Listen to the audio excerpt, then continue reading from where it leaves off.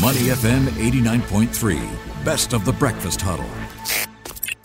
The bigger picture, only on Money FM 89.3. Money FM 89.3. Good morning. It's the Breakfast Huddle with Elliot Danker. Time now for the bigger picture, and we're putting China in focus this morning. Quite a few details coming out of China, of course, overnight. Investors getting a bit of a sentiment boost because of Beijing rolling back COVID-related restrictions. The Wall Street Journal also reporting that Chinese regulators look like they're wrapping up their investigations into ride-hailing giant Didi. So does that signal the country's crackdown on its tech sector potentially coming to an end? And we've got that and a whole lot more to talk about. Helping me is Pan Jingyi, Economics Associate Director for IHS Markit. Good morning, Jingyi. How are you? Good morning, Elliot. I'm good. Welcome back. Oh, yes. Been away for a long time. And we've got so much to touch on. But first, just to turn back time and focus on last week, how China's factory activity for May contracted again. The PMI reading 49.6. But it was an improvement if you compare that to April. That was, I think, 47. Is the worst over for China? Yeah, definitely. I think that's something that a lot of us have been paying attention to. That been the earliest number to read for China. So as you mentioned, the latest number have shown that it's actually picked up from the lows in April itself. But if you look at it itself, it's still under the neutral 50 line, and that itself really representing still a decline in conditions compared to the previous month. But that actually means that the decline itself actually slowed down. So definitely we want to look for a reading above 50, which means expansion from the previous month to suggest that things have started improving again. We have still seen a bit of a moderate optimism amongst all the manufacturers, for example, that with the Caixin PMI that's been compiled by S&P Global. So really not showing perhaps, too strong signs of improvement from the previous month yet. But overall, as you pointed out as well, into June, we are seeing some easing of restrictions, and our China economists are actually expecting this to mean wider work resumption. And some of the stimulus, as we also know, has put forth itself, is also expected to help to ease the slowdown in China. So we'll definitely look to June numbers to show some of these improvements, but definitely bearing in mind as well that, pent-up demand could also mean some of these inflation concerns. So keeping an eye out for that. Inflation concern, because we're expecting those figures out of China later this week. April's exceeding expected expectations. Just to run through again, in terms of what we can expect for May, how big a play is the fact that Beijing are easing restrictions, the COVID restrictions that is? How big a play is that going to factor in? And, there were states that managed this whole zero COVID policy a lot better than Shanghai and Beijing. What are your thoughts? Yeah, so I think, broadly we are expecting things to start improving from June just because of the easing of restrictions. Again and again, we have seen that not just in terms of what we've seen from mainland China, but across many parts of the different region, including Hong Kong, that had bounced back strongly as well. That the easing of restriction is expected to see demand improving. But at the same time, that in demand improving, that's going to bode well. At the same time, the supply issues that's been caused by China with the strict restrictions for around the region, that's going to improve as well.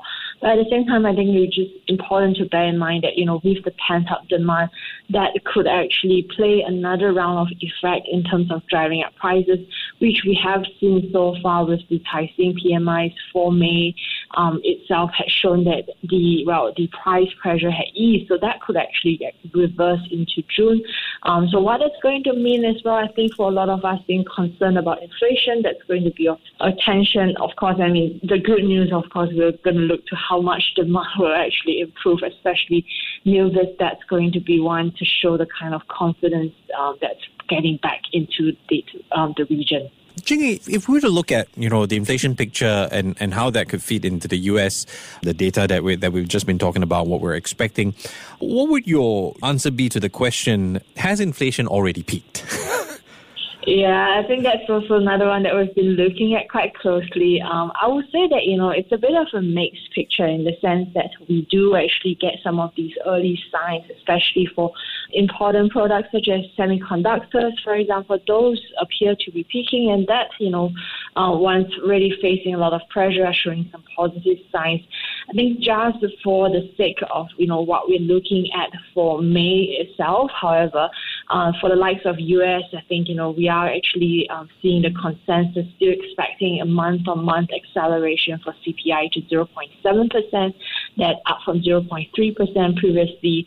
The fact is, across manufacturing and services PMIs, you're seeing that, input prices, cost inflation, these have actually continued to rise at the fastest pace since our record itself. And that owing to the fact that you have things like hiking fuel costs, energy costs. These still remain items that are outstanding due to what's happening in Ukraine and China's lockdown with the COVID-19 in May itself. So that could actually mean that we're seeing stronger numbers coming through in the upcoming week. But with that said, we are potentially seeing a peak here. I really hope so, because I can't take any more of these overcharging on my Grab every morning. I'm bleeding dollar bills, Jing, we've got some central banks in action. RBA, I believe today, ECB as well, be making some policy decisions. What are you watching out for? What can we expect? Yeah, definitely. I think there's a lot of central bank meetings this week. RBA, ECB definitely in attention. So the RBA is going to make their update on their monetary policy today, and our expectation here with S&P Global is a 25 basis point hike. Now, we know that earlier in the previous meeting, they have actually surprised the market a little, and that is with their concern in terms of targeting inflation. So since which there has been expectation that they will continue to sort of front load a bit of their tightening. So definitely in this upcoming meeting, today itself, we're expecting that as well. Potentially as well, I think for firms that's going to be a bit more concerned on the cost side. But besides which, with the ECB, we know that they also are looking into their rising inflationary pressures. 8% for the Eurozone is pretty high, as we know it. Yeah. So the market is definitely looking for them to conclude their large-scale asset purchases. But they will also be likely detailing their plans for raising interest rate in July. How they manage that on a dovish or a little bit more hawkish side, I think is one to watch for the markets, whether you're trading the euro or looking at the Eurozone market. All right. Brilliant. As always, thank you so much for your time. Been speaking with Pan Jingyi, Economics Associate Director for IHS Markit. Jingyi, thanks again. You take care and stay safe, yeah? Thanks for having me. Before acting on the information on Money FM, please consider if it's suitable for your own investment objectives, financial situation, and risk tolerance. To listen to more great interviews, download our podcasts at moneyfm893.sg or download our audio app. That's AWEDIO. Available on Google Play or the App Store.